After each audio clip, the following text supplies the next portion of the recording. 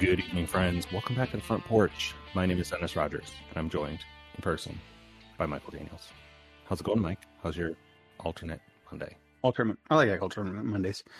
Good. It's a weather report for things. It's nice here, so I see this as the. As listeners know, my mood is definitely predicated on the weather and the temperature. I'm happy. My alternate Monday is nice because it's the last, probably the last nice day here in the Midwest of Indiana before it just stays sub 40. Yeah, I think it got up into low 70s, I think.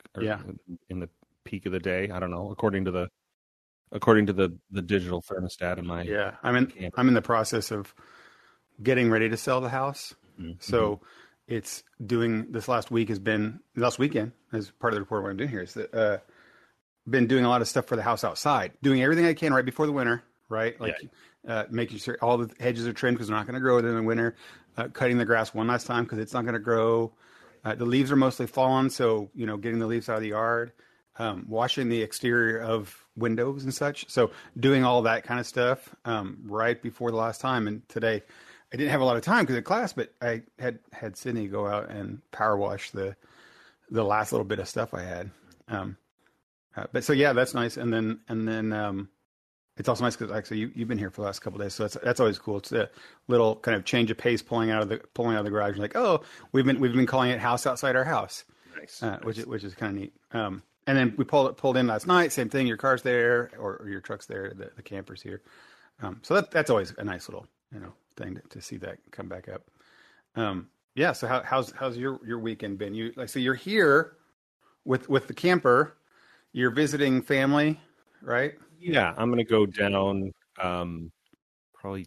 I was just gonna stay here overnight and forget that there's stuff going on. There's always stuff going on here. Yeah. I'm like, oh, I'm here. I should stay for a couple more days. So later this week, or maybe even this weekend, I'm going to go down to Bedford, mom and dad's property, and stay there for a while. And then next week, I'm moving on further south. I have RV park reservation in Tennessee.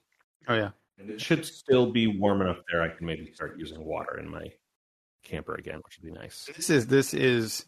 I mean, I know you've been living in the camper for a while now, but this is I guess this is the first official you're done. Or you don't plan on going back up north for a long time, right? Like up to the house. No, I mean we're we're doing Thanksgiving in Tennessee with my sister and brother-in-law's place, and then after that I'll be going back up there. I don't think I'll take the camper with me, but we're going to a concert in Detroit. It's the old progressive rock band Genesis. Oh yeah, right. I remember you mentioned that. Yeah, Phil Collins, yeah. Peter Gabriel.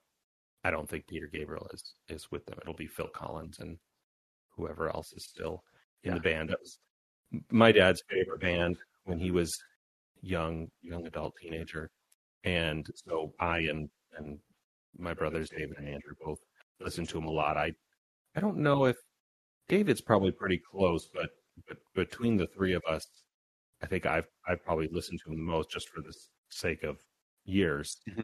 And so that'll be really cool. It's like, they've been broken up for a long time, and they toured. I think they toured in '99 and then again in '08, and they're touring now. So this would be Are they the last time? Are they touring with Phil Collins and the original people? Phil Collins is with them, but I guess we just found out recently he's had a lot of health problems. Oh, right. He doesn't play drums anymore, and I think pretty heavy drinker most of his life and that stuff. So you anyway, that's right after Thanksgiving. Yeah. How does that work with? Because I guess we hadn't talked about something I really didn't talk about. How to say? Are you packed up from your parents' house? Is things in boxes, and that room is. Your old room is now done, or? Yeah, I have a storage unit that I got when I moved out of my house, and David and his wife moved in for a while. Mm-hmm. And then once they moved out, we just left the house empty so that we could work on it freely. And so I just moved the rest of my stuff that I don't need, like 70% of my board game collection, into that storage unit. Oh yeah. I might move it from there at some point. I have some kind of vague long-term goals or plans. If I keep doing the RV thing, probably get a different rig. Mom and Dad have a big property down in Bedford, and so maybe build a little like garage or something down there if I don't find a small piece of property myself, but something, with a garage and storage so I don't have to keep paying for. But it's conceivable that you could be, after this week, like you could drive down, be down in Tennessee, Florida, Texas next month or so, and you won't have that house to go back to. I mean, they're not planning on, but who knows, right? They are actively looking to sell. They did have a plan where they were going to be moving just before Christmas or sometime in December. That deal didn't come together. They didn't get the offers that they were hoping for. So I think while they're still trying to sell it, they're not very active because it's, now going into holidays, nobody's house shopping. Yeah. During the holidays, really. And so now they're looking at spring for the move. Okay. Right. But yeah, I mean, since I was in Bloomington last, which was a month and a half ago, that was terrible long, something like that. I've been in the camper. Like, it was easier for me to stay in the camper than I could clean out that whole room that I was using. Yeah. And put the rest of it in storage, get the furniture out before, they did open houses and stuff to try to sell. Yeah. So that kind of, you're talking the last couple of weeks about, traveling with it and traveling out here and moving it around and just kind of being out of it. It started to feel like that. Oh, you're actually not just like tipping your toes into the camp, like you're in it now. Like, well, you will this last now, I guess now, right? Yeah. I mean, I did that motorhome trip back in April, where I drove out to Salt Lake City, and we recorded. I recorded from a hotel room there. But this next week, a week from today, a week from yesterday, something like that, will be the first time that I've taken my camper to an actual campsite. Yeah. And not just, here in your driveway or back at my parents. Yeah. Like this is my home for a little bit. Yeah. This is my place. Yeah. Because anybody else's house, like you here, you're in my driveway per se. But you go to a camp thing, we're now on that. That is your space. Like as if, say, a hotel would, even more so than a hotel, because it's your like a little lawn and your water or whatever it might be. So my parking spot with a picnic table. With a picnic table, right? Yeah. Or make some fire or whatever you might want to do. Anything at your time. So yeah, that's really cool. I mean, it's weird. Are you pivoting a little bit since you mentioned staying here or going down to your parents' home? It's like Bedford, from listeners knowing it's only like 25 minutes away from where Bloomington is, where Dennis and I do a lot of stuff here. I think driveway to driveway, it's almost 40 because they're on the southeast side of down there of Bedford, and you're on the northwest corner of Bloomington. Right. Yeah. But, basically, it's less than an hour. But my question was that this weekend's one of the big weekends for. So the fall, you said there's always something happening here, right, in Bloomington, but the fall even more so. We because the sports starts happening, and the football game is happening, and it's our big crab boil thing, which is always fun and awesome. And we have Mr. Pat, a friend of the show, and Captain Chris are our big cooks and providers of that stuff. And it's one of the coolest, biggest, awesomest experiences of like crab. They just throw it on the table, and it's like a bunch of feasting sows and pigs just coming in nowhere and just devour crab. It's pretty amazing. Yeah. I'm going to I'll probably move the camper down there before like Friday afternoon or something. But I'll definitely just drive back up. Yeah, you have to say if you're there, if you're even in the area, you should. So close. And actually, Sarah and Andrew are both down there helping Dad work on stuff, and I'm hoping that one or both of them can come back up. And I think Sarah might have to go back up north before that happens. And I don't know what Andrew's plans are. Like he's he's between jobs now, but um he DMs, he runs D&D, and so sometimes he wants to be back on a weekend so he can go up because he only does it in person. Oh, right. Yeah. Right. He oddly, for as much like video gaming that he does, is a little not anti-tech, but like he's not interested in playing D&D online. I don't blame him. Obviously, recently we've started playing again here locally, and Completely different. yeah, and we play obviously Klingons and Dragons online. We've done some things with like Fox online with D&D, and there's nothing wrong with it. It's just a different kind of experience, and it works. I think Klingons and Dragons would have been much different if we had used video. I agree with that. Like, we weren't in the, the COVID lockdowns and stuff have made us all more comfortable with video conferencing practices and things like that. And I think we could have done that, but when we did Klingons and Dragons, it was a couple of years ago. Yeah, right. All it took was one of us to be like, I don't really want to do video, and we didn't do video. Right. Yeah. Yeah. But in person, there is just like we're sitting here at the table now where we play D&D at, and it's just like recording in person, being able to look over at somebody and have that constant contact, even with anything, you just get feedback a little bit from stuff. I mean, we're not saying anything that's new. It's just different. And I mean, there are people, that's the first role playing I did, and I'm sure I've talked about this before, but when I was in high school and college, we did Star Trek role playing that was, people call it pen and paper. I mean, it was online, right? We weren't writing on paper, but it was play by mail, wasn't it? But not real mail. Kind of like play by mail. It was a website, and we would click through, and it had all its own little quirks.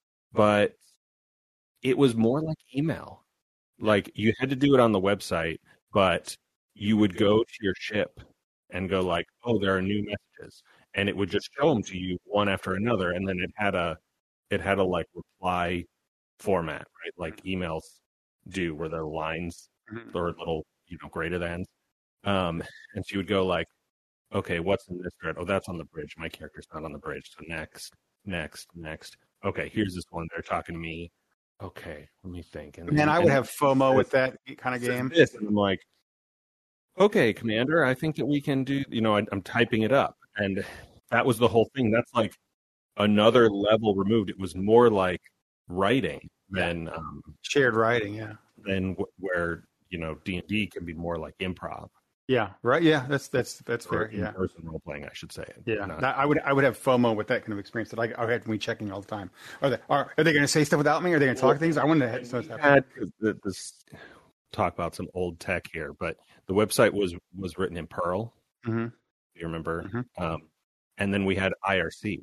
Right. Yep. We had chat channels similar to how we use Discord now, but we had IRC, and so we go in IRC, and then we talk about different stuff, and somebody would be like, "Hey, so and so, do you want to, like, I'm bored at work or whatever. You want to do some tag posting?"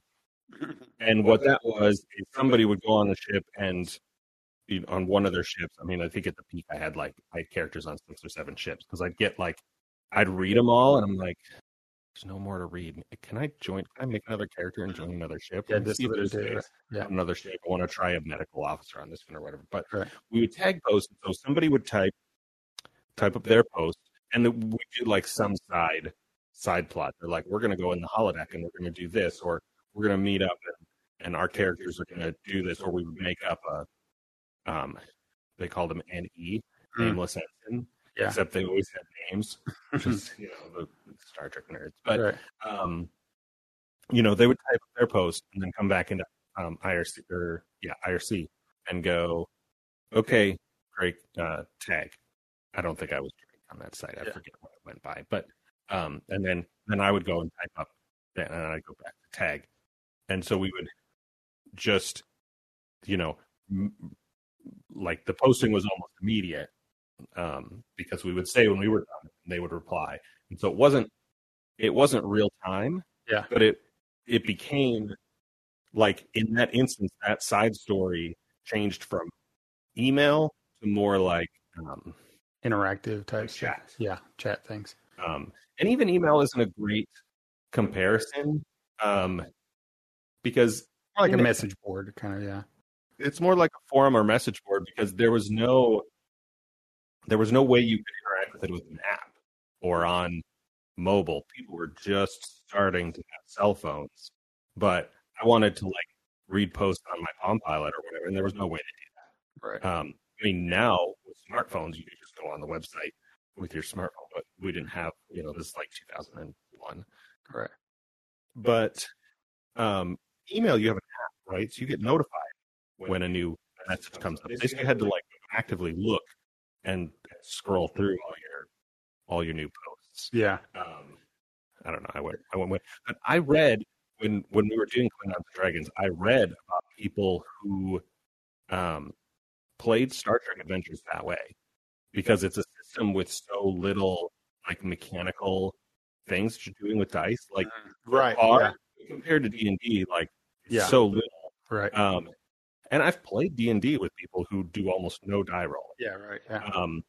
But they would run Star Trek Adventures like on a Discord server where they're just just typing it out, messaging. Well, they have. What's funny thing is, and I didn't really talk to you about too much, but they have those mechanics for Discord. There's Discord bots or whatever they're called, where you can add like the D&D dice rolls and stuff like that.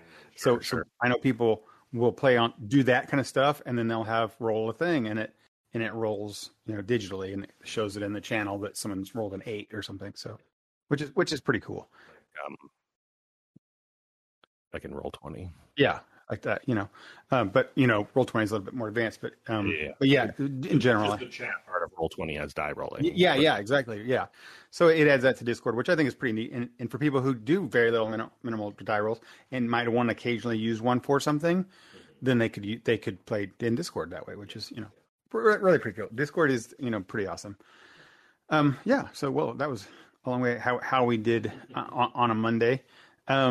Yeah, that was a segue from our real life catch up. Right. Speaking of real life catch up, you were here yesterday for game night, which was a little odd game night that we had on Tuesday because IU basketball game was happening and a lot of our guys have tickets. Started late and we had a sub what's the word I'm looking for? Subset of the people, normal, right? Yeah, people that came. The regular crowd. But we did anyway. We were like, hey, we'll do it anyway. We'll play late and get a new game. Yeah, so he was eager to try. Yeah, and it was perfect for you coming into town. Yeah. It's the game title, and I'll put a link in the show notes. But it's World of Warcraft: Wrath of the Lich King. And we joked about it because Trotsky bought it, and we were like, "Oh, did you finally buy Wrath? You're only 12 years behind." I mean, the box looks like the Wrath of the Lich King box. Like the Wrath of the Lich King expansion for World of Warcraft. But it's Z-Man Games. It's I want to say built on the Pandemic engine, which is not a thing, right? The Pandemic engine, but it's built using a lot of the Pandemic mechanics. Sure. Not all of them. Yeah. But it's like, what'd you say, like 70% Pandemic? I don't even know it's that, honestly. I mean, I expected it to be a Pandemic clone, and I would not call it that. And it's because that happens all the time, right? Like there are 300 versions of Monopoly. Yeah. And they're all still Monopoly. Yeah, this isn't a Warcraft skinned Pandemic. No. I mean, there are still locations on the map. There are still cards that make bad things happen on the map and the cards correspond to the locations. But there's no spreading. Just string up my hand. There's no spreading mechanic. There's no set collection. Yeah. There's much less like groupthink in terms of what one person should do on their turn. Like that's my even more as you talk about it, it makes me realize less and less of how much that game actually is Pandemic. That's the way that I think about Pandemic is like it comes to your turn, and unless you're on top of it and really know what you're doing, people are like, okay, what have you got? Well, you've got a red, and Trotsky has 2 reds. So if we can get him that red, that's good. But that person's got the whichever roll only needs 4 or needs 3 instead of 4. Like it'd be better if he had it, but which cards do you have to travel? And like you do this like group mentality thing that can lend itself to alpha gaming and whatever. But in this game, your cards are used to Quest because it's a WoW themed thing, and people can help you with your quest, but you can also do it. You can do it completely by yourself. Yeah. Like you don't need help in the way that you really need help in Pandemic to clear out the different color Yeah, because viruses. you have to like do it in one shot. In this game, you can do it in phases. And then there are dice. So you quest by rolling dice and then supplementing those rolls with the cards that you have. Well, let's, because we're kind of being a little bit vague on some of this stuff. Let's do this. It's easier to talk about. So we were talking about World of Warcraft, Wrath of the Lich King board game by Z-Man Games. What I'd like to say is what it is similar. What's similar? What mechanic? When you say like it's built on the engine, what does that mean? I would say that this would for people who play Pandemic. The game Pandemic is a very popular game, and you understand that game at least a little bit. That you'll follow along with what I'm going to say pretty simply because it just has some core things like on your turn. You have so many actions that you can do. There's 4.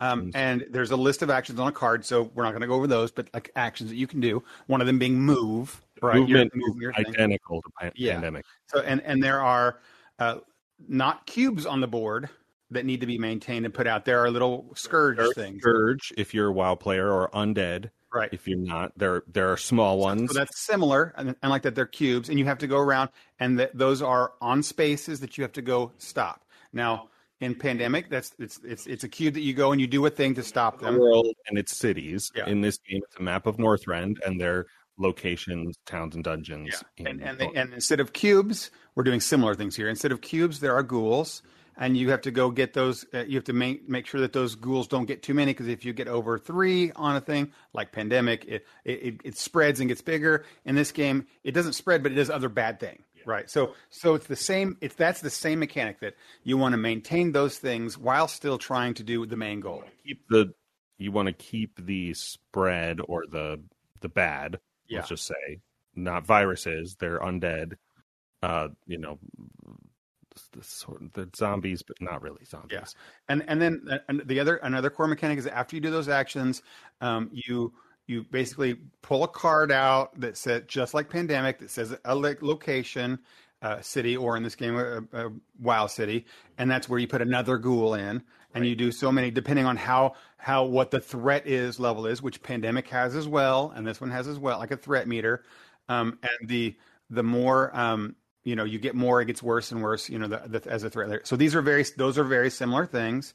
And then you also draw a card that that's not Pandemic either, which triggers something. There are city cards you draw that spawn more undead, and there are they shovel back on top. That's the thing. And they shovel back that's on a Pandemic mechanic. There are player cards that you draw into your hand, and in that player card deck are cards that make bad things happen. But I don't think that's Pandemic mechanic, right? That's not that. I don't remember that being something in Pandemic. That's where the is it? That's where the epidemic cards are. Yeah. Okay. So it is that's like mechanic. Okay. So like that when you draw your cards. What happens are a little bit different, right. But it's still you move the scourge, the threat level thing up, and then there are 2 tracks. One is the how many bad things spawn when you do the spawn phase, and the here's how close you are to losing because it's cooperative. Right. And that's I think that's mostly all of the similarities from game mechanics of what those two are. Now, I don't want to go over all the differences, but I can do some similarities. We talked about that a little bit earlier. We did. But in Pandemic, there's the main goal, which is cure 4 things. In this one, the main goal, and it has its mechanics to do that, trade in set collection. And this one, it has a main goal like Pandemic does, but it's nothing like that one. It's complete quests, which has its own mechanics way of doing things. So that's nothing like it. They have, except that they're main goals. Right. That's, I'm doing air quotes here. Main goals. But the mechanics and the way that work is not similar to each game at all. So if you've never played Pandemic, and I guess if you've also never played World of Warcraft, I don't know why this game appeals to you at all, but you should play Pandemic and Pandemic Legacy. Those games are great. Yeah. It's a little weird to talk about in post-COVID world, but yeah. It was like, oh, that's a word. We've been using that word in for years. Anytime somebody said Pandemic, they were talking about a board game. Right, yeah. And for the last year and a half, we've been talking about something else. But Yeah, right. so okay, this is a game where you've got a map, and on the map are locations, and 3 of those locations have quests, and the map is divided into 3 zones. That's not really that important. You have to complete those 3 quests, and you do that by rolling dice and playing cards on your turn with one of your 4 actions. And each quest is different, but Right. the same mechanics. And once you complete those 3 quests, then Ice Crown Citadel, which is the fortress where the Lich King, the big bad, lives, it opens up and it has its own quest, and you fight the Lich King, which is hard. It's a bigger, harder quest. Then, and I should say, with 5 of us, who have all played Pandemic quite a lot, all veteran board game players, we lost it. Yeah, it's a difficult. We did unlock the Lich King. We got to the last stage, and then somebody got knocked out and pushed our you lose track up to the thing. Yeah, and so that mechanic of the questing is interesting, fun, and different. It makes it plenty enough different alone. The Lich King does throughout the game as part of those what we call epidemic cards. Harry you, so he adds plus damage to stuff. You have hit points, which is also a different thing. Yeah, you play as heroes, and they're WoW heroes. Heroes from Warcraft, Jaina and Sylvanas, and they give you individual abilities, but they're not like you said, they're not like Pandemic where they have to be used for everything. Like they give you advantages, but they're not like, oh, you can't play without the doctor and you special powers, but they don't seem to dictate your gameplay as much as the roles in Pandemic do. Yeah. Like you just said, you like outlined the guy, the doctor or the dispatcher or whatever in Pandemic. That really informs what you're going to do on your turn. On every turn. It's something you were way better at than anybody else. Yeah. And this one, it just gives you an advantage on something that everybody does too. Yeah. Right. So, but they don't do the same thing the same way. Yeah. I played Jaina, and so like I could teleport. I could move 4 spaces on my move action. Yeah. Without and Captain Chris had one like if he would stop ghouls from spawning around him. Right. It's nothing that was exploitable the way that Pandemic stuff is, but there's still there's advantages now. Wrapping for replayability, there are a lot of heroes, like 10 of them or something. Locations, quests. And there's a whole stack of quests. Right. That's the one I was trying to think whether we did the difficult thing. We didn't use the recommended first time playing quests. Yeah. Pulled them out at random. Yeah. So we might have made it more difficult on ourselves. I prefer to do that anyway. I will say generally with veteran players, like we got pretty close to winning. Yeah. Even with that. So. I think, and honestly, it wouldn't have been. I would have rated it less had we won.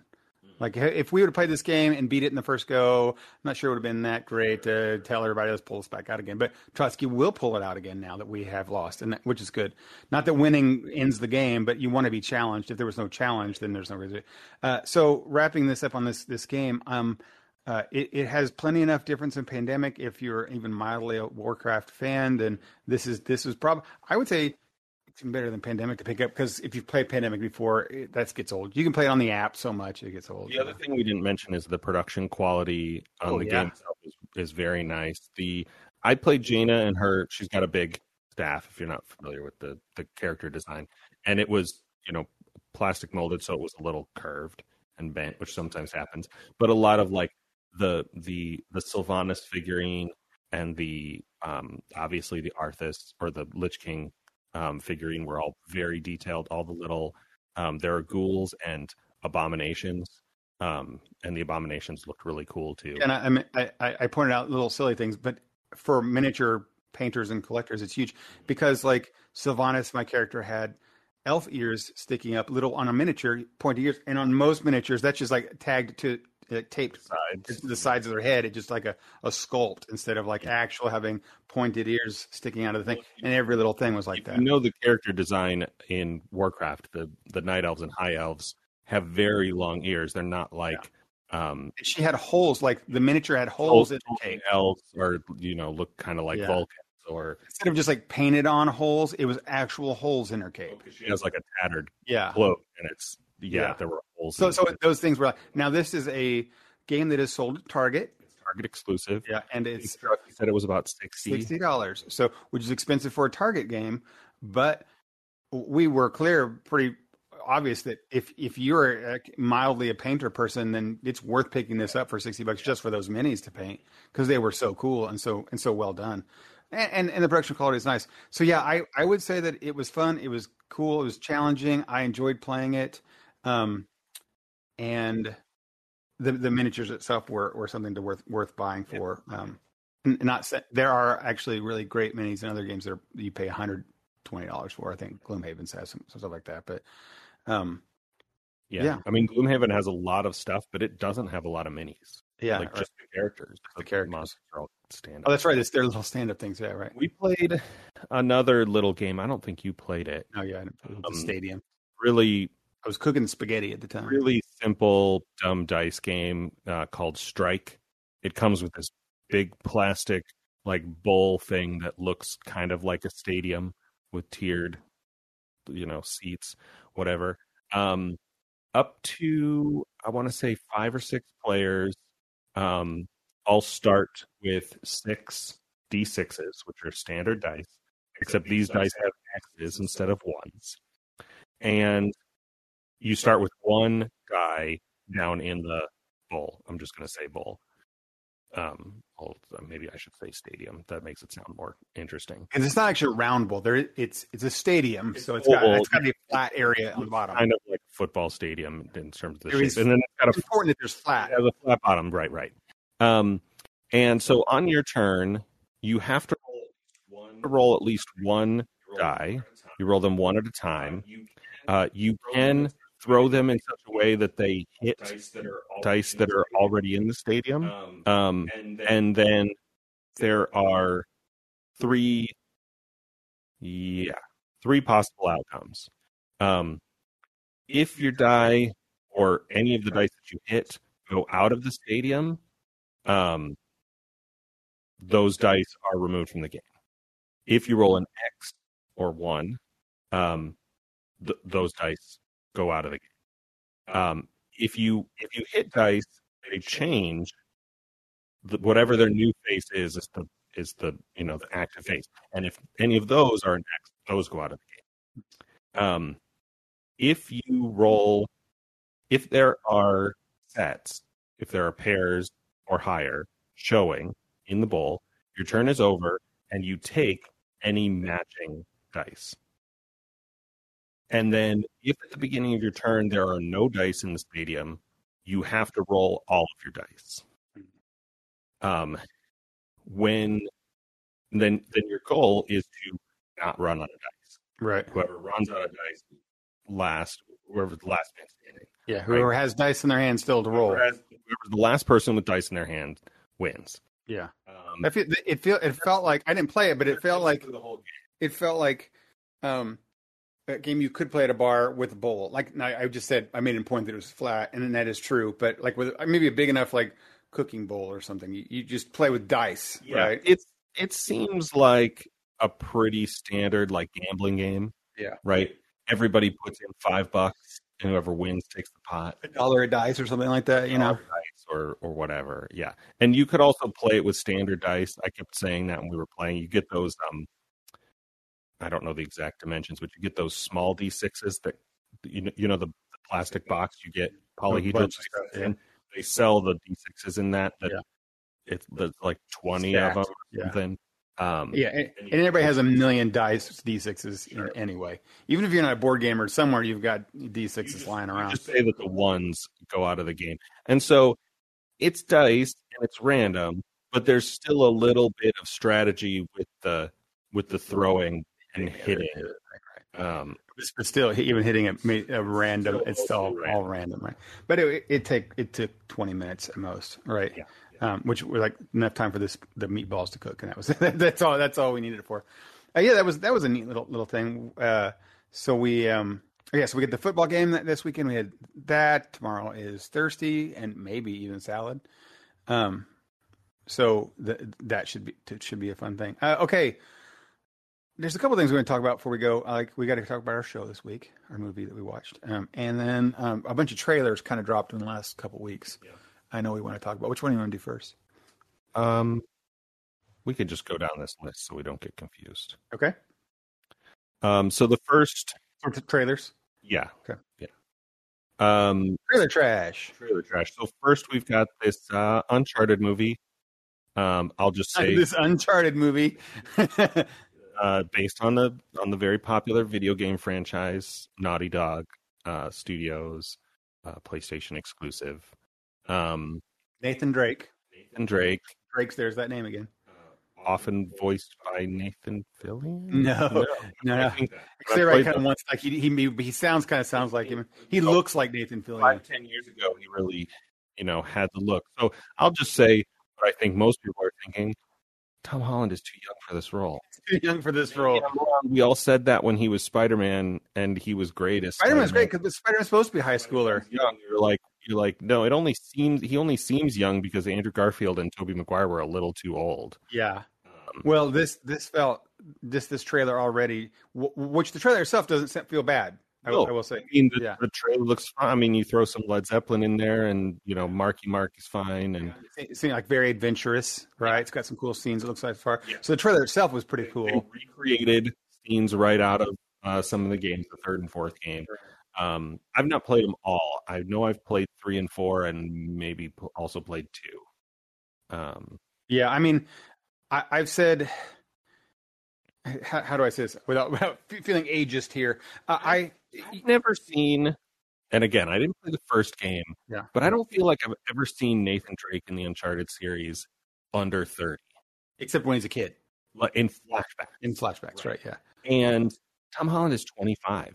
Yeah. And I'm not that's whatever. Like, people in their early 20s play high schoolers all the time because it's just easier to have adults working than to have actual, under 18 people and, for union reasons. The problem is it feels very, very, very, I'm saying again, very, very, very obvious that this is a producer or a company's choice that video games, that someone says the word video games, everything else that follows from a company standpoint, from the CEO and whatever people are, is blah, blah, blah. He said video games. That must mean it's for 20 to 30-year-olds. Well, this is our target. Like, no 30-year-old is going to watch this movie if it's got a 30-year-old. Apparently, nobody in charge was paying attention to The Witcher. Yeah. Right. And well, that's kind of my example. Is that I'm drawing a blank on his name. Geralt. Superman. Yeah. Oh, Henry Cavill. Henry Cavill. Yeah. Or Cavill. I don't know. I think it's I don't know. Whatever, that guy. Yeah, like I was going to bring him up, by the way. After that movie, came out, and he was in interviews and talked about gaming, and he put a video on YouTube of him building a PC. Yeah, it's like ripped, big actor, action movie actor, and so like nobody was paying attention. They're like, it's like in Mythic Quest when they have still think it's little kids talking about this MMO, and he's like 10. Yeah, and I'm like, 10-year-olds are playing MMOs. The thing is, like, you go to anyone who's been to Penny Arcade Expo or Gen Con or anything else realizes that there are billions of people from all ages. It goes from old people to young people to kids. They never saw evenly distributed. They never saw the video game grandma on YouTube playing Skyrim. Oh, you've seen the video game grandma playing the sniper in Call of Duty or whatever. Oh my God, it's so good. Just like everything else being made, like video games really exploded on the culture in the 80s. And so there's a big chunk of the demographic are people our age. But people running movie studios are still 50s and 60s. That's true. They are people who did not grow up with that. Yeah. Even to them, Pac-Man was when they were in their 20s, and they even later they were like that just went on. So they still just cannot equate those things. Either that or just trying to capitalize on the popularity of Tom Holland. That's the other thing is like, so the first thing you say is video games, blah blah blah. It's this age. Okay, who's the hottest person in that age group? Tom Holland, right? So movie studio, this feels so much like a movie studio because they're like, okay, video games, this age group, who's the hottest one? That guy. Right. Okay. There we go. And then it's even more even as egregious is, okay, so this character has an older mentor, which Sully is like 50s and 60s, right? And they're like, Mark Wahlberg. Like, okay, that dude is not in the you're so he also doesn't seem old enough. yeah. So But anyway, I mean, they don't have to. I get that Nathan Fillion is too old now to play that role, and I don't know, dreamcasting uh, who I would have rather seen in this role. Like I'm not in love enough with the franchise to have a really strong opinion on it, except that, as I said at the beginning of this conversation, Tom Holland looks too young. I'm sure he'll be fine. I'm sure the movie will be. It's a video game adaptation, so everybody's expectations should be really, really low. Like, I think still to date, the best video game adaptation is still Sonic. Like, Mortal Kombat had its moments, but was still got really convoluted. I'm sure there's some movies out there that I'm forgetting that were like unless you're a big MK fan, that movie just lost it, and it did its. It did the thing we were talking about off the air. Well, it's not necessarily that he's young, which it is. It's that with these kind of things that people struggle with is that the situations that they're in, the age fits with what's believability, right? Like the fact that someone who is 22, 23 years old has the full knowledge of all of this historical stuff that would take a long time, years of study. And then also have the knowledge of and money and resources to be able to get to all these locations, know how to rent a boat, right? I mean, the obvious comparison, that ever is Indiana Jones, right? And he was in his 30s or something. It was post Star Wars, so he looks like yes, he's young, but not inexperienced young. That's the thing is it makes it believable when someone of the appropriate age is in there. It's the same thing as you want an 80-year-old. Like now you get Indiana Jones, and he's 70, 80 year old. Him being Indiana Jones is also not believable, right? Like it's the same equivalency there. You just don't have that. So that's what it is. It's that So I want to say one thing last on this real quick as we go to the next one, is that with that age thing, it's the same problem I have long had with things like Superman. When they would make movies like with Brandon Routh or other guys that were younger, they tried to make them all younger, and they were like, oh, you're just trying to make it for the younger audience. Superman is in his middle ages, has always been. As a kid, you looked at it as an adult. You don't look for your peer, right? That's Superboy or something. And so those movies just don't have that connection type stuff. Or when you put Lois Lane as someone who's also supposed to be the biggest reporter in the world, and she's just out of not even barely out of college, if anything. So you're really not doing believability here. You're just trying to put people who's watching the screen. That's me. Yeah. For all of my issues with the Zack Snyder Fantastic Four, that was another one. They're all really young. Yeah, I think both Amy Adams and Henry Cavill were good cast. Yeah, for that. There were a lot of problems with those movies, but casting wasn't one of them. And even Batfleck was, Ben Affleck was a middle-aged Batman type thing. I had my doubts about that because I'm not a big Ben Affleck fan, and I don't. It's like casting Tony Stark as a 22-year-old. I didn't mind his age. It just is weird to me when you take a well-known actor and cast them in something like that that's really specific. I didn't think that he could pull it. And again, there are a lot of problems with Batman versus Superman, but Ben Affleck is not one of them. Not one of those things, yeah. So they casting is a big thing, and this just definitely feels like a studio decision. Yeah. That thing. So hopefully, moving beyond that, the directors, writers, and everything were like, okay, fine, we have to acquiesce to the studio's request here.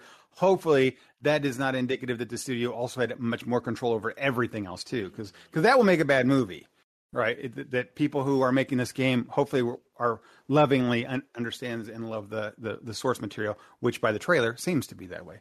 Okay, moving on. Next one, we have a Spider-Man spinoff. You don't have to know Spider-Man, or you have to know this guy to know what it's all about.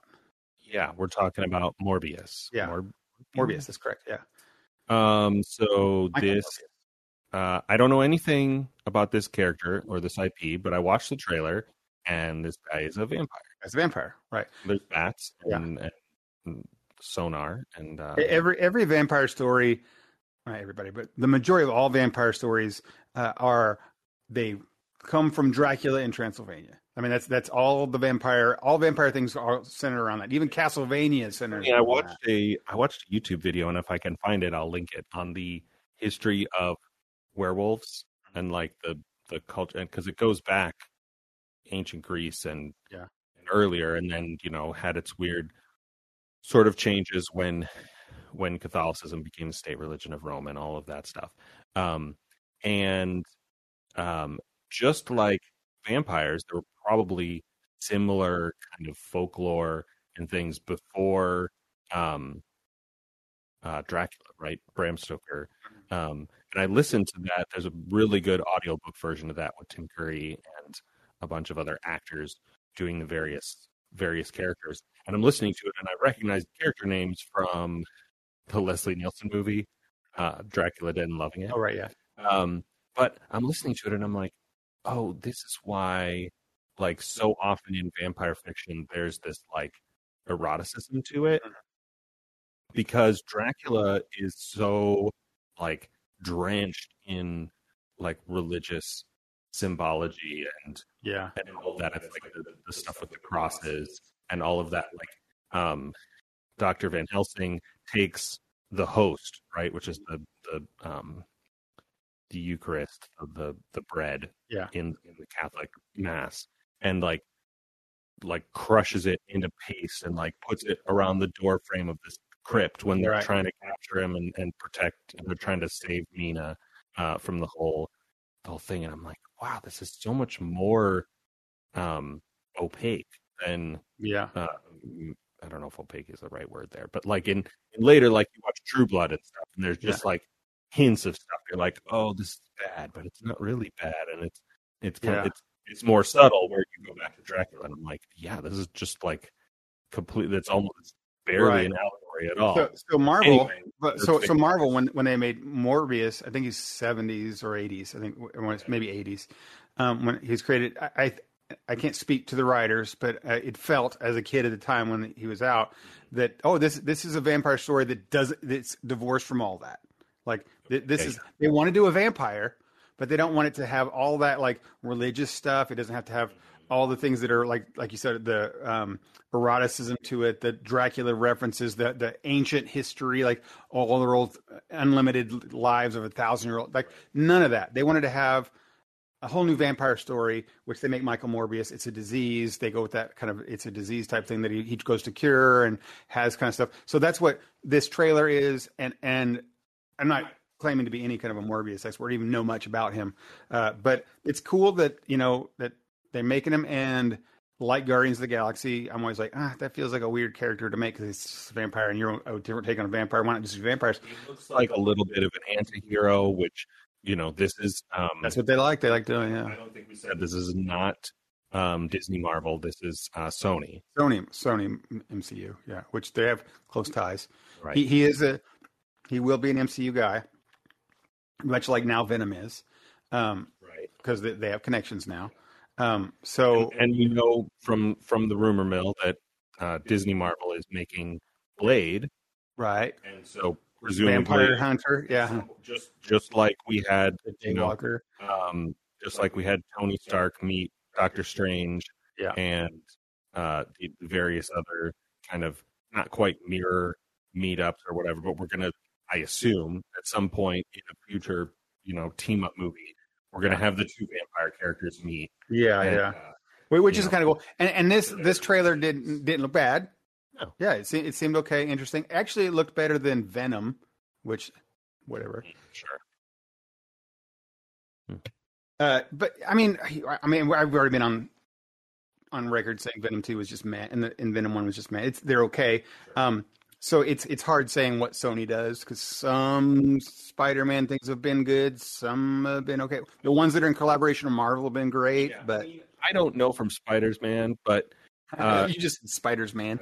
But from Spider-Man. But Venom seems like a character that's pretty closely tied to Peter Parker and Spider-Man. It's not at all. And in the movies, it's like, how do you make a Venom movie without Spider-Man? Like, they did, and it seems weird. Like, what? And not that you can't, whatever. But this seems like, he's this vampire guy. So So that'll be how maybe his sonar sense is supposed to, connect or. There was a line in the trailer that said like this hadn't been something this big since that same thing in San Francisco, which was Venom. by the way. That was the thing in San Francisco. So anyway, trailer looked good, kind of cool and interesting. It's not one that I'm like, oh, I can't wait till that comes out. I can't wait till like Doctor Strange and the Multiverse of Madness. Now that one I'm looking forward to.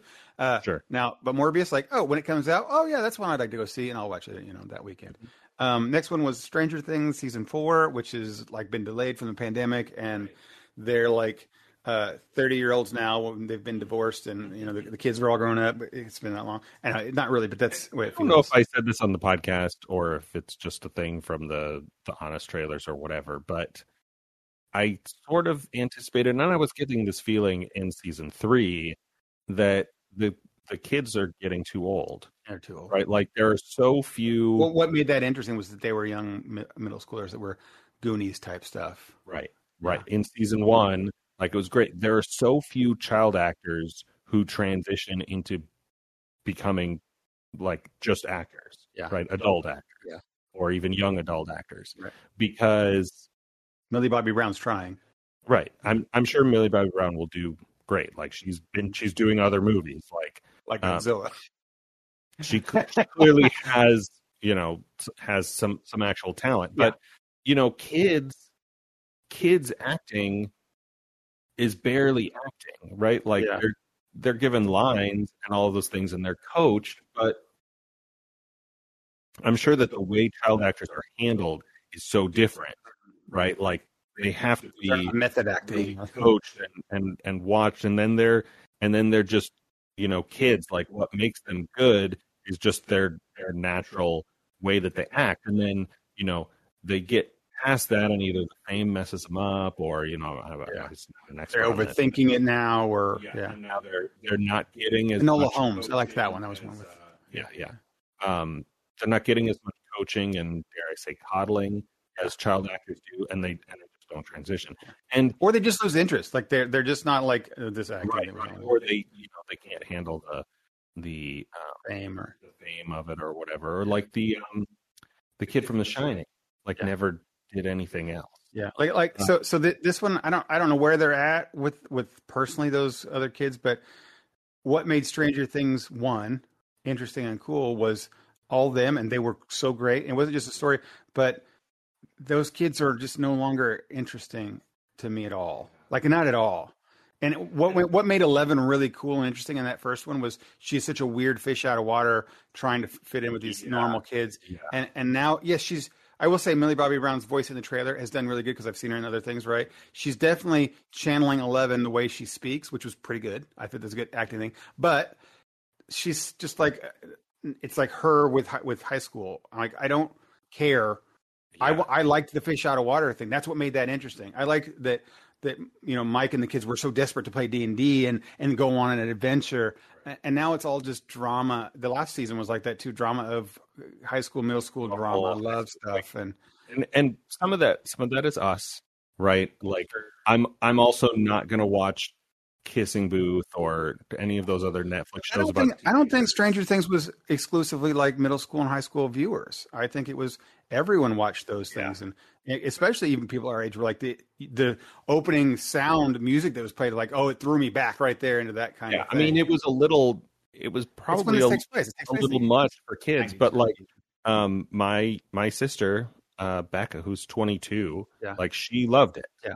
And then for us and Trotsky and like people our age, it's like it's Goonies or it's E.T. or whatever, and the 80s like aesthetic.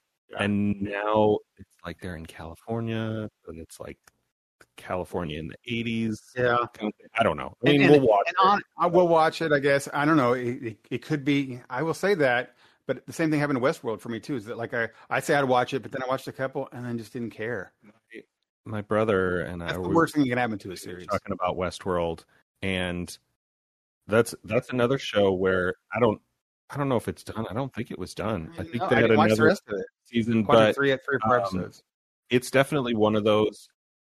Maybe like what I think Stranger Things is going to be, where if I meet somebody at some point who's never watched it, I'm like, watch the first season, and then it like doesn't progress. Like, yes, I know Westworld season 1 ends on a cliffhanger, but Not really. I mean, it's not worth it. Yeah. And season one, Stranger Things doesn't really end on a cliffhanger, I don't think. I mean, there are hints. Oh yeah, because like the kid that they rescue has like something still in him, but really everything's pretty wrapped up there.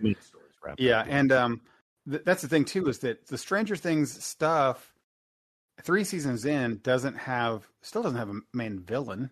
It's not like this overall thing. I want to see more about the Upside Down, because I don't know. It's just going to be another monster that's going to be another thing cribbed from D&D. Yeah. Or it has no, like, they don't.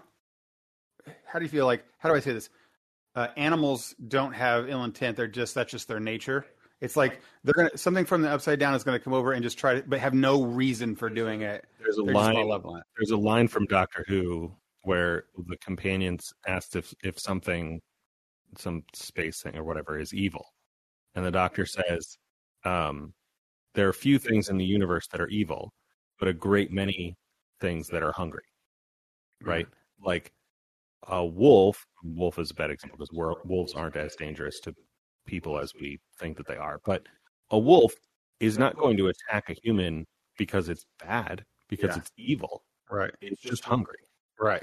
And I think that's what you're getting at with the Upside Down. Like, they're monsters, and I think, and it just makes me, if everything's evil and malevolent over there, why don't we just close the door? So it was supposed to be a little more malevolent than just the like Demogorgon stuff, but I don't know. They've never really developed that into anything that makes me want to know. Mystery that you're not. They're also not solving that. They're not solving any mystery, really. They're just surviving dealing with their. I mean, the big mystery that they didn't allude to at all in this, and I should say, is Hopper. Right. What's weird for me about this show is that our buddy Fox is gone back to school for screenwriting, and he wrote a script. Oh, I dug his screenplay for episode 1, and so for a while I had this like itch in the back of my mind. I'm like, aren't we getting close to Stranger Things season 4? I just read something. I'm like, no, wait, that was Fox's. You read this Fox's script, right? I liked his script, actually, and some people, that's one of the things, is that there's a lot of good ideas out there that people have made, fanfics or whatever, stuff stories where it's gotten better, but so far the writers and creators and directors and casting hasn't anything. So that's a long way to say it. Stranger Things season 4, even this trailer did not inspire me. It was just like, I watched that. I love how we can talk for 15 straight minutes about something we're not interested in. Yeah. Well, like you said, we'll watch it. Okay. The next one is Lightyear. as in Buzz Lightyear. Buzz Lightyear. This one surprised me that I actually thought it was cool. I don't think I thought knew. Toy Story should have been done at 4. Right. Which it is. It is done. I don't think that I even knew that this was happening. But as we said before, until they announced Chris Evans being the voice, and I was like, wait, there's a Buzz Lightyear movie? Yeah. It's weird. I don't know why they didn't get Tim Allen back, but who knows? Because it's not Buzz Lightyear. Oh, is it different? No, it's Buzz Lightyear. It's okay. So this is the cool hook. It's the actual Buzz Lightyear that the toy is based on. Okay. Yeah. I see. So the voice was just like the commercial guy. Tim Allen's just the commercial toy. TV show. Yeah, but the actual like astronaut that went into space, who was this real space ranger, that makes sense. Which is cool. I didn't know this was happening, and I was. He said the thing, Infinity and Beyond. He kind of said. He almost says it. Because we all know Toy Story came out in 1995. I was 14, and as I've said before, I have a bunch of younger siblings, and we had one TV, and so we watched the movie over and over. Mm-hmm. Like, I could probably quote the whole thing, right? Like Andy in Parks and Rec. Right. And so, I watch this character, and he's in the ship, and he does the thing with the wrist computer with the sensors, and he calls it, and they play Starman by David Bowie, and he almost says the line at the very end, and I'm like, I didn't even know this movie was happening. But I'm here for it. I'm here for it, right? Yeah, and I didn't. Right, and I have always said there's a lot of things that we just talk about. 4 things is Stranger Things. I thought Toy Story 2, okay, that's cool, they're doing it. But, Toy Story 1 was pretty great. But I'll watch this next one. Like, oh, Toy Story is great. 2 is great. And then 3 comes out, and like, okay, now they're gone too far here. 3 was freaking phenomenal. It made me like tear up and Jesse and all the things. And then 4 was like, okay, they're really going back to the well for money there. And then 4 broke my heart, with Woody and all the stuff like that. So to say that they would have another Toy Story thing, like, okay, you're just dumb, guys. Just give it up.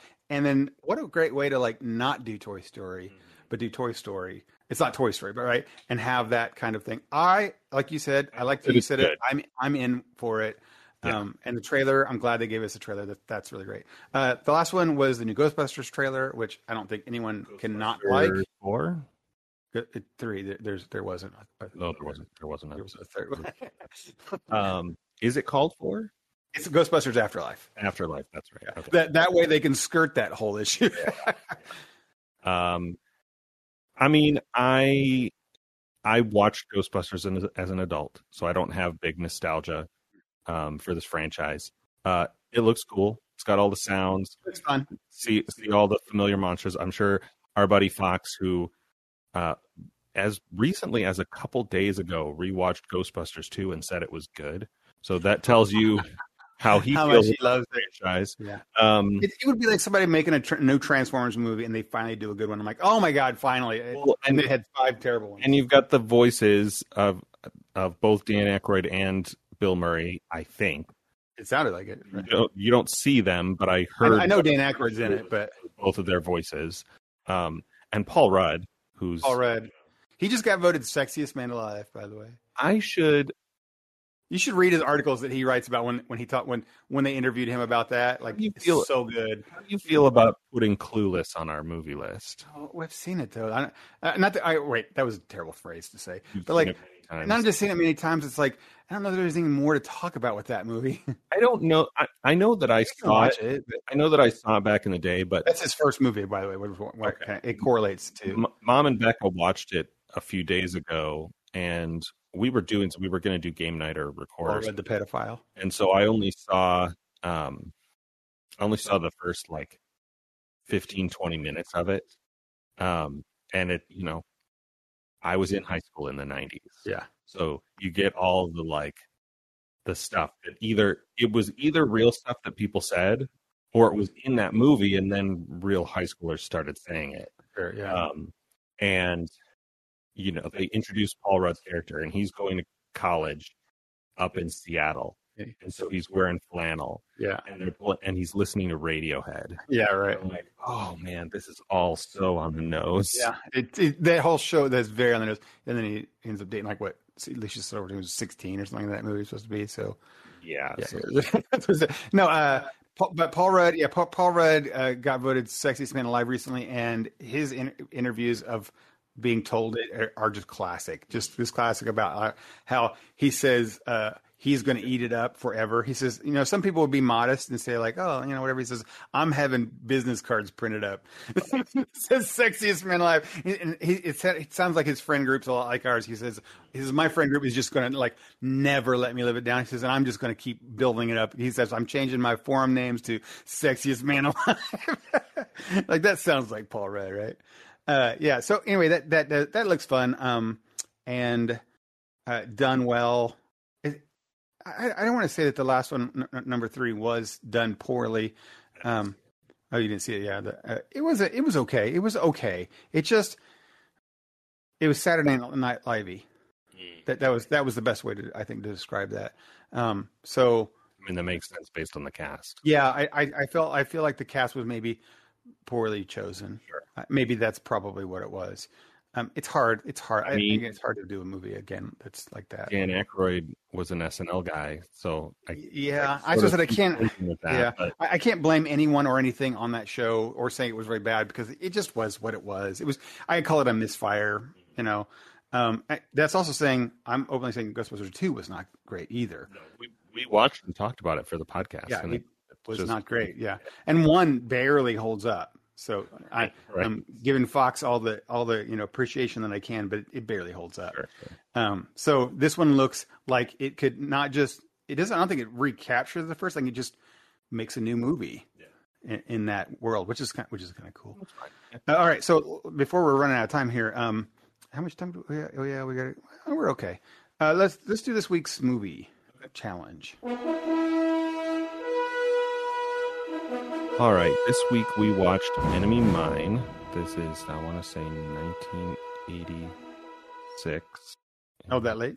Enemy Mine. 85. It was only off by a year. Dennis Quaid and Lou Gossett Jr. Lou Gossett Jr. And almost nobody else. Yeah. Well, there was the one bad guy at the end. He's in other movies I've seen forever, like back in the 80s. Yeah. Do you know what I'm talking about? Like the slaver guy that was like kind of the villain. Brian James, I think. Yeah.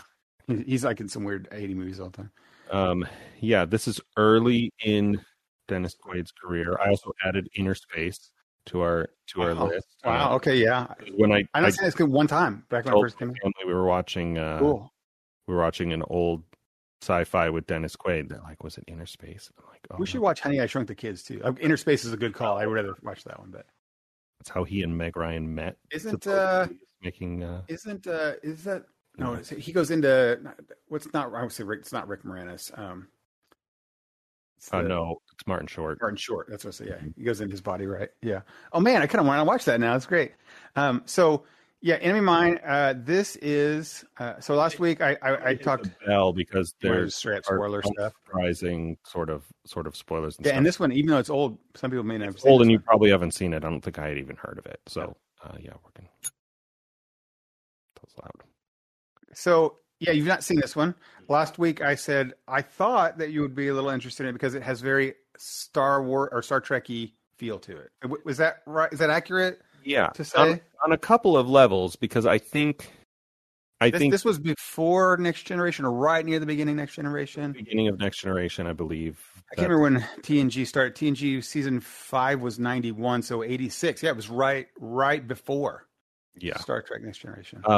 So I think you were the comparison to the original series Star Trek movies, Star Trek 1 through 6, in terms of special effects and style, was a really good comparison. Like, there's a lot of monsters. There's stuff that you can tell is like matte paintings, but it's another level. It's not all just little models and stuff like 2001: A Space Odyssey. Yeah. And it has some like space action, especially at the beginning. Some space action and stuff that's pretty good. There's lasers when they shoot the lasers. And then you've got, the sort of prosthetic alien stuff that is all, pretty much on par with anything else made around this time. I will say at this age, I was 11 in 86, and I probably didn't watch this when it first came out, so a little after. Like, this is a great, this time in movies really cemented my love of sci-fi. Like the Star Trek movies and Star Wars movies, like, just really made me think about other planets and how cool that was at 11 years old, 12, 13 years old. That's pretty amazing. And watching a show like this, like where they have another planet that is hostile and that there are alien creatures out to get you all the time, and meteor showers that they have to find, that when you say somebody's out all living by themselves out and lost in the Gobi Desert or something like that, that's one thing. They're relatable stuff, but like on another planet, that's a whole neat thing, and they go through those things. Not to mention the whole main concept of these two fully different people. So the special effects comparison was good. I also thought that the story and and yes, there are all kinds of different sci-fi. Star Trek was my first exposure to sci-fi, and so there are concepts that are not unique to Star Trek, and they're not even unique to sci-fi. They're old concepts like voodoo or sympathetic magic, right? Where you make two things similar. I first saw that on Star Trek, the original series. The alien, whatever, has a model of the Enterprise. She holds over a candle, and then on the real Enterprise, they're overheating. Yeah. All of that kind of stuff. But this movie had a handful of those concepts that in Star Trek an episode would just cover one of, Yeah. maybe two. Yeah. And Next Generation would go on to handle a lot of these.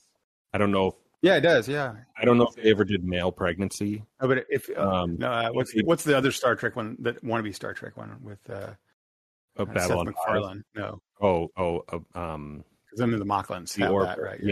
Yeah. They're a race that are all male. Now, in this case, Lou Gossett Jr. is a man, obviously, but the race is supposed to be genderless. Yeah.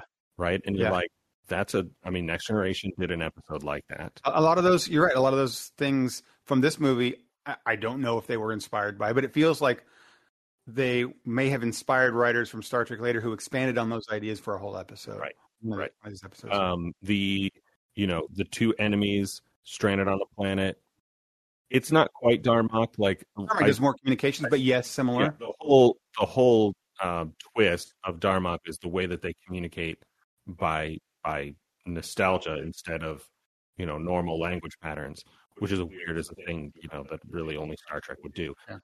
And they're also not enemies, right? Like they're it's a diplomatic mission already. They're just at odds because they can't communicate. And what's interesting about this one is that they're clearly enemies at war, right?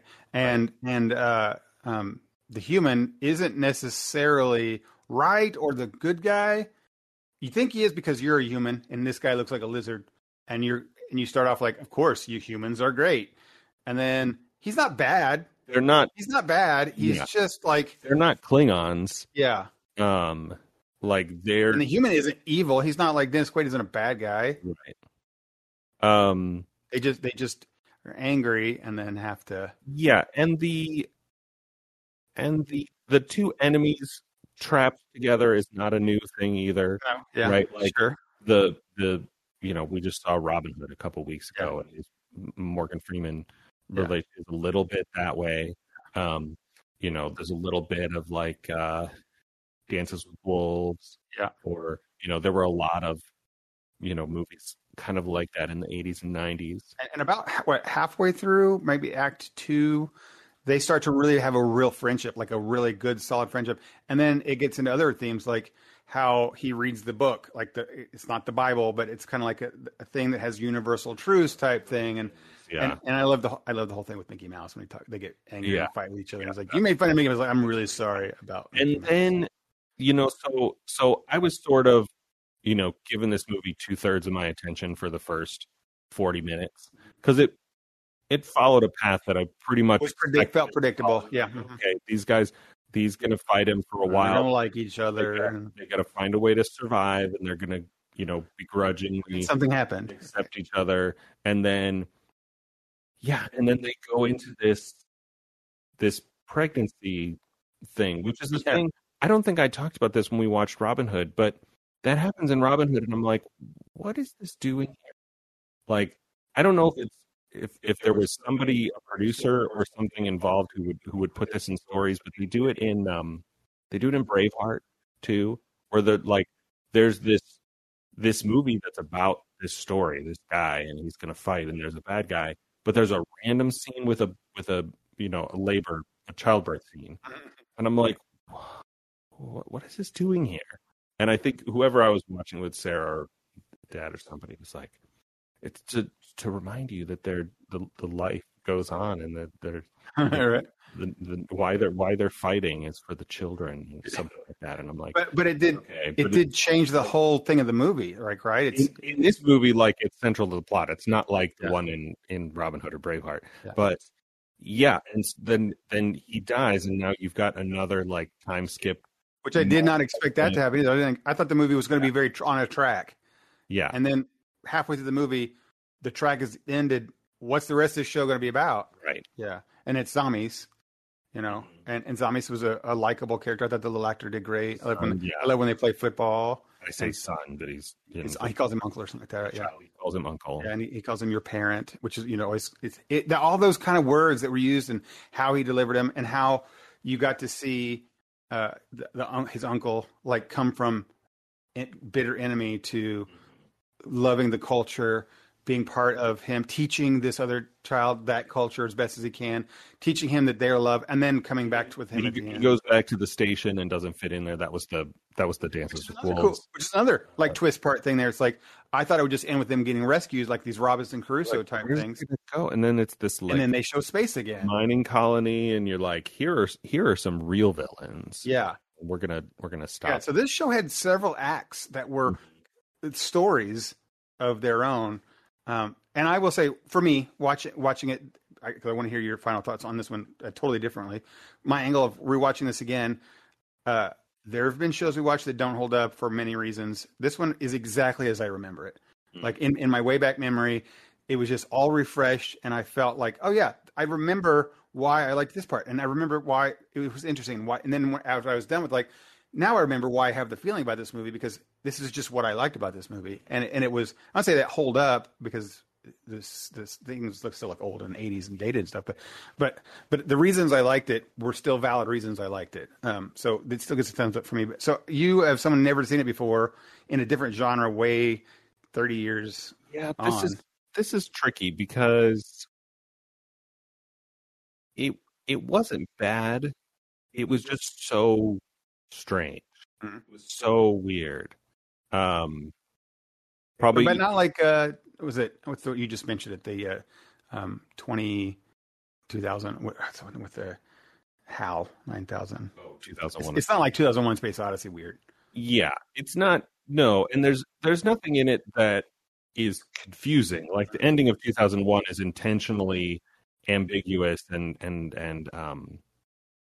metaphysical. Yeah, maybe metaphysical. All these trippy things happening. If we're in final judgments, I don't know if I want to spoil it, but I think there's a scene. I think I texted you when I saw it, with the baby, and even that's sort of a spoiler. But that was pure like weird 80s special effects. Yeah, sure. And I was like, this is weird. Like, I know that like this is sci-fi and everything has been strange up to this point, but this is peak weird for this movie. And so I enjoyed it. I don't know whether I would recommend it. It would have to be a really specific recommendation. Yeah, I think I haven't recommended it to everybody either. I think like you're someone I would recommend it to. Like I would definitely say Dennis should watch Enemy Mine for all the reasons that I wanted us to watch it here. I would not ask everybody Trotsky to watch it. I don't think Fox would like it. I think Chris probably would like it if he's not seen it. Chris would. Pat fans of 80s Star Trek, I think. Yeah. Could get into this show. I think Fox would probably like it, but it would be an iffy. Like I don't think Jill would like it. No, yeah. I do. I think if you were here's the thing. If you were recommendations, if you're fans of the 1 through 6 Star Trek old original generation movies, check this one out.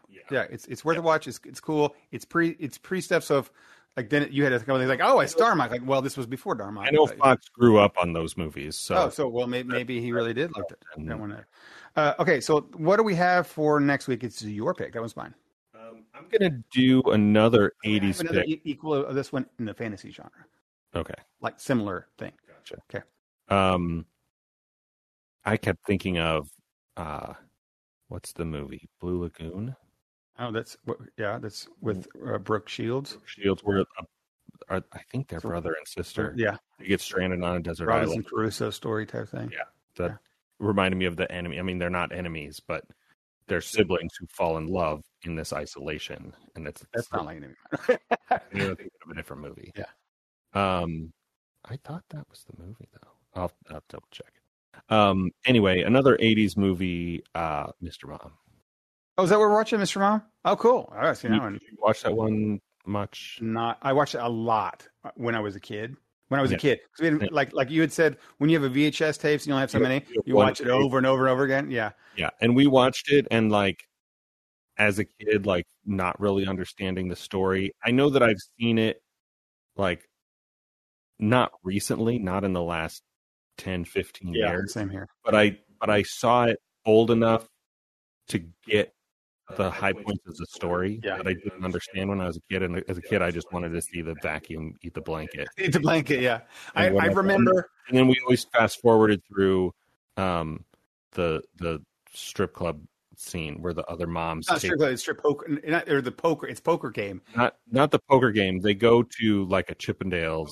Oh, okay. Yeah, see, I don't remember that one. I do remember there was one neighbor who was married and was really coming on to him like super sexy type way. And I remember as a kid, like, I didn't get that, but now I look back, I'm like, man, that's kind of risque for a kid. But I don't know if this is a kid show. Is it a kid show? It's not. Okay. There are kids in it, and there was enough funny stuff. I felt like it was a kid show, but I don't think it is. It's not. And Wild. so it'll be interesting to see. I mean, the whole movie is about like reversing gender roles. Back then It's a big deal in the 80s. Yeah. Now is like to even suggest that there are gender roles is offensive too. Right. Yeah. Right. Tribe of people. Right. Cool. I'm Mr. Mom. That's one to pull out of the ways. We got Batman in it. Cool. Mm-hmm. Yeah, Michael Keaton. Okay. Cool. Let's see. I just started. I don't have for sure recommendations, but I just picked up a show our buddy Pete has been talking about called Dickinson. I believe it's an Apple original. Like the author person? Charles Dickinson? Emily Dickinson. Oh, Emily Dickinson. Or Charles Dickinson. Am I right? Charles Dickens. Yeah. And someone who they're hating me out there right now, right? yelling at their phone. Yeah, it's a little bit like Bridgerton. I don't know if you saw that Netflix series. I got mixed reviews on it that made me think I should watch, instead of watching that one, the other like English show that everybody liked before. Downton Abbey. Yeah. Okay. If I'm going to watch one of those, I should probably watch that one instead. So we're in an interesting time where studios, groups, people, whatever, are making what I call the genre costume dramas, which is a weird, because they're not costumes, right? They're like reproduction clothing that people actually wore. But like Downton Abbey, before I started listing them, I had like 5 rolling around in my brain. Victoria is a little bit like The Crown. The Crown, not quite as much. English history or fiction. Your English history. The one everybody knows is Pride and Prejudice. Oh yeah, right. There was one back in the 90s. I still like that movie. That one I liked. Keira Knightley. The BBC one from the 90s, and then 04-ish they made one with. I like Keira Knightley. And I think really I could almost say that Keira Knightley one, the Keira Knightley Pride and Prejudice, was sort of the beginning of this wave of costume dramas or period, as in time period, movies and TV shows that became more raw, because the Keira Knightley movie is more like, they talk faster, there's more emotion in their delivery, like she's out in the rain, it's wet, and it's just not quite as clean in all interpretation, in all definitions of that word, as the older ones that the BBC made, that were kind of like stage dramas. Everything's clean, everybody's well behaved, et cetera, et cetera. Yeah. But now there are these series being made that are inaccurate, like intentionally inaccurate. Yeah. Right? Because Pride and Prejudice is a book. Yeah. Right? It's not a real story. They're not real people. Yeah. And so, like, you're dealing in fiction. So, Bridgerton is a costume drama where the world of that show has basically no racism. One of the English queens is theorized to have possibly been of African descent, and in that show, the actress playing the queen is black, and so there are, the main characters are a white girl and a black man, and they're both aristocracy. They have rank. I think actually his rank is much higher than hers. And it's basically not addressed by the characters or acknowledged at all.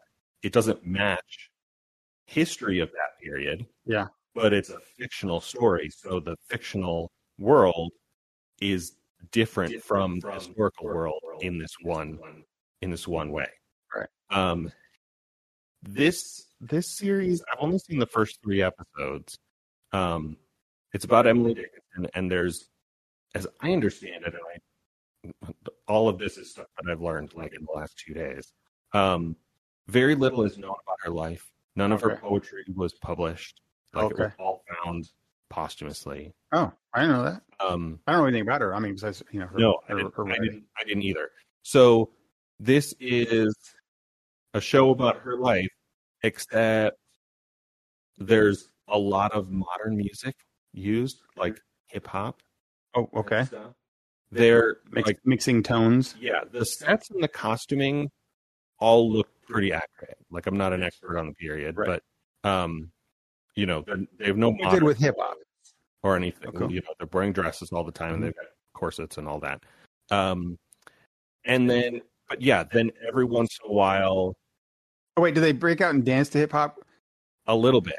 Oh no. So okay. Like they start out dancing like Regency ball dancing. Oh my god! I watched it. There was a movie with Heath Ledger where he was like King Arthur or something like that, and I hated that movie just because they broke out in like Queen dancing and all. So this show does this, and it's a thing. I think I said in the chat, like it's a thing that should annoy me, right? I used to do living history, American Civil War reenacting, and so when stuff is like that's what we used to do. We watch a movie, and you're like, oh, that's not. She wouldn't say that. But I think because the show is doing it intentionally, it doesn't come off as like lazy or inaccurate. Like it's an intentional choice, like the setting of Bridgerton. Yeah. There's a scene, I think, second episode, where a male character, delivers this line, and he's like, "Oh, you guys can go do that. I want to go see any kind of time period writing. Like, I'm going to go look over the blueprints for the house that Father is building us next door. It's going to be an Italian-inspired villa with big marble columns, so pimp." Oh my god! That would throw me right out. That should annoy me, but I laughed out loud at it. I would like, I'm out. Just leave the door. I would leave the TV on and walk out the front door. And I mean, it's the story of it's so pimp of a woman who, you know, with Emily Dickinson. It's almost everything about her life. Yeah. And so it's that kind of that's a riot, sort of rough setting. But I don't know. I hadn't heard of that, so that's a new one. I'm enjoying it so far. I conversely, a show that I watched recently that I did not enjoy so far. Sydney had me watch the Divergent series. She's going on that, and she is a big fan of it. So I don't want to put down my daughter's tastes, but man, that series is terrible. It's one of the few shows that I know of that has like 11% Rotten Tomatoes score. And you always take Rotten Tomatoes with whatever you might think of a grain of salt, but the ones that are extreme, if you're above 90, then you can argue all you want. It's arguably a good show. If it's below 20%, you can't argue about it being a bad show. So yeah, those have been terrible. Something else that did in a little bit of time we got left here is I re-upped to Apple Arcade. Still, it's only $5. I said it before, when we said it years ago when we first came out, that it's still worth it. Use it. It's totally worth it. If you want to play games on your phone, it's nice because, every other game is a money funnel. Yeah, and that removes it. The number one thing about Apple Arcade is there's no microtransactions, right? It's a full games, which is just phenomenal. We played it when it first came out, and I know you and I played basically the same games for Apple Arcade, and we played them all. And we had all the ones that we liked. Grindstone, yeah. And we played them and enjoyed them. I like Mini Motorways. I played for a minute, and we loved. There was a music one that Sydney really, really, really liked. Sayonara Wild Hearts. And that's a phenomenal game. Short, but it's a phenomenal game. So anyway, when it launched and we played everything launched, and they were just really slow at leaking out games. Now that it's been a couple of years, I got back in it, and I got back in it because they have Transformers game that came out, which is Clash Royale, but Transformers, and we all of us played Clash Royale for a little bit here and there, but it's a money sink. It's microtransactions, right? So it's you can only take so much of that where you're like, okay, you hit the paywall. Or you had to do the thing, and our buddy Trotsky loved it forever. And it's a great, solid game, but it just, you just had microtransactions and paywall. So this was like, hey, can I have that without that terribleness? Like, what can you do? So I play it, and it's obviously I love the IP of Transformers, and it is just taking so much of my time. Like it's because of all the reasons Clash Royale did. It's just very bite sized. It's 2.5 minutes to play. When I browsed around the catalog of Apple Arcade, it seemed to me like they were aiming it more at the Apple TV. Yes, I think so too. The games seem to be a lot of maybe you play with a controller, maybe it's much more of a game. 100%. What I'm looking for out of a mobile game is not that. I want something that I can, just like Grindstone, I could pull my phone out. I totally agree. A few matches. Yeah, and I actually don't know. Bonus points if it's vertical oriented. I don't have to hold my phone sideways in a way that signals to everybody around me that I'm playing a game. No, I know exactly what. So I will get back with you next week. I'm going to look for a couple of those too, because I also agree with that. Conversely, at the same time, on the same day that I actually bought a controller for the iPhone. I bought it's called the Backbone controller, and it's I heard like a Switch. I think Scott Johnson from Core. Yeah, it's like one of the best out right now. If anybody wonders what it is, it's some of those when I was doing emulators on my phone and playing some old GBA. It makes it like a Switch. It makes almost exactly like a Switch. It's got the controllers are Switch sizes. They just like snap together in one like piece on the back onto the sides of your phone, and you have a Switch.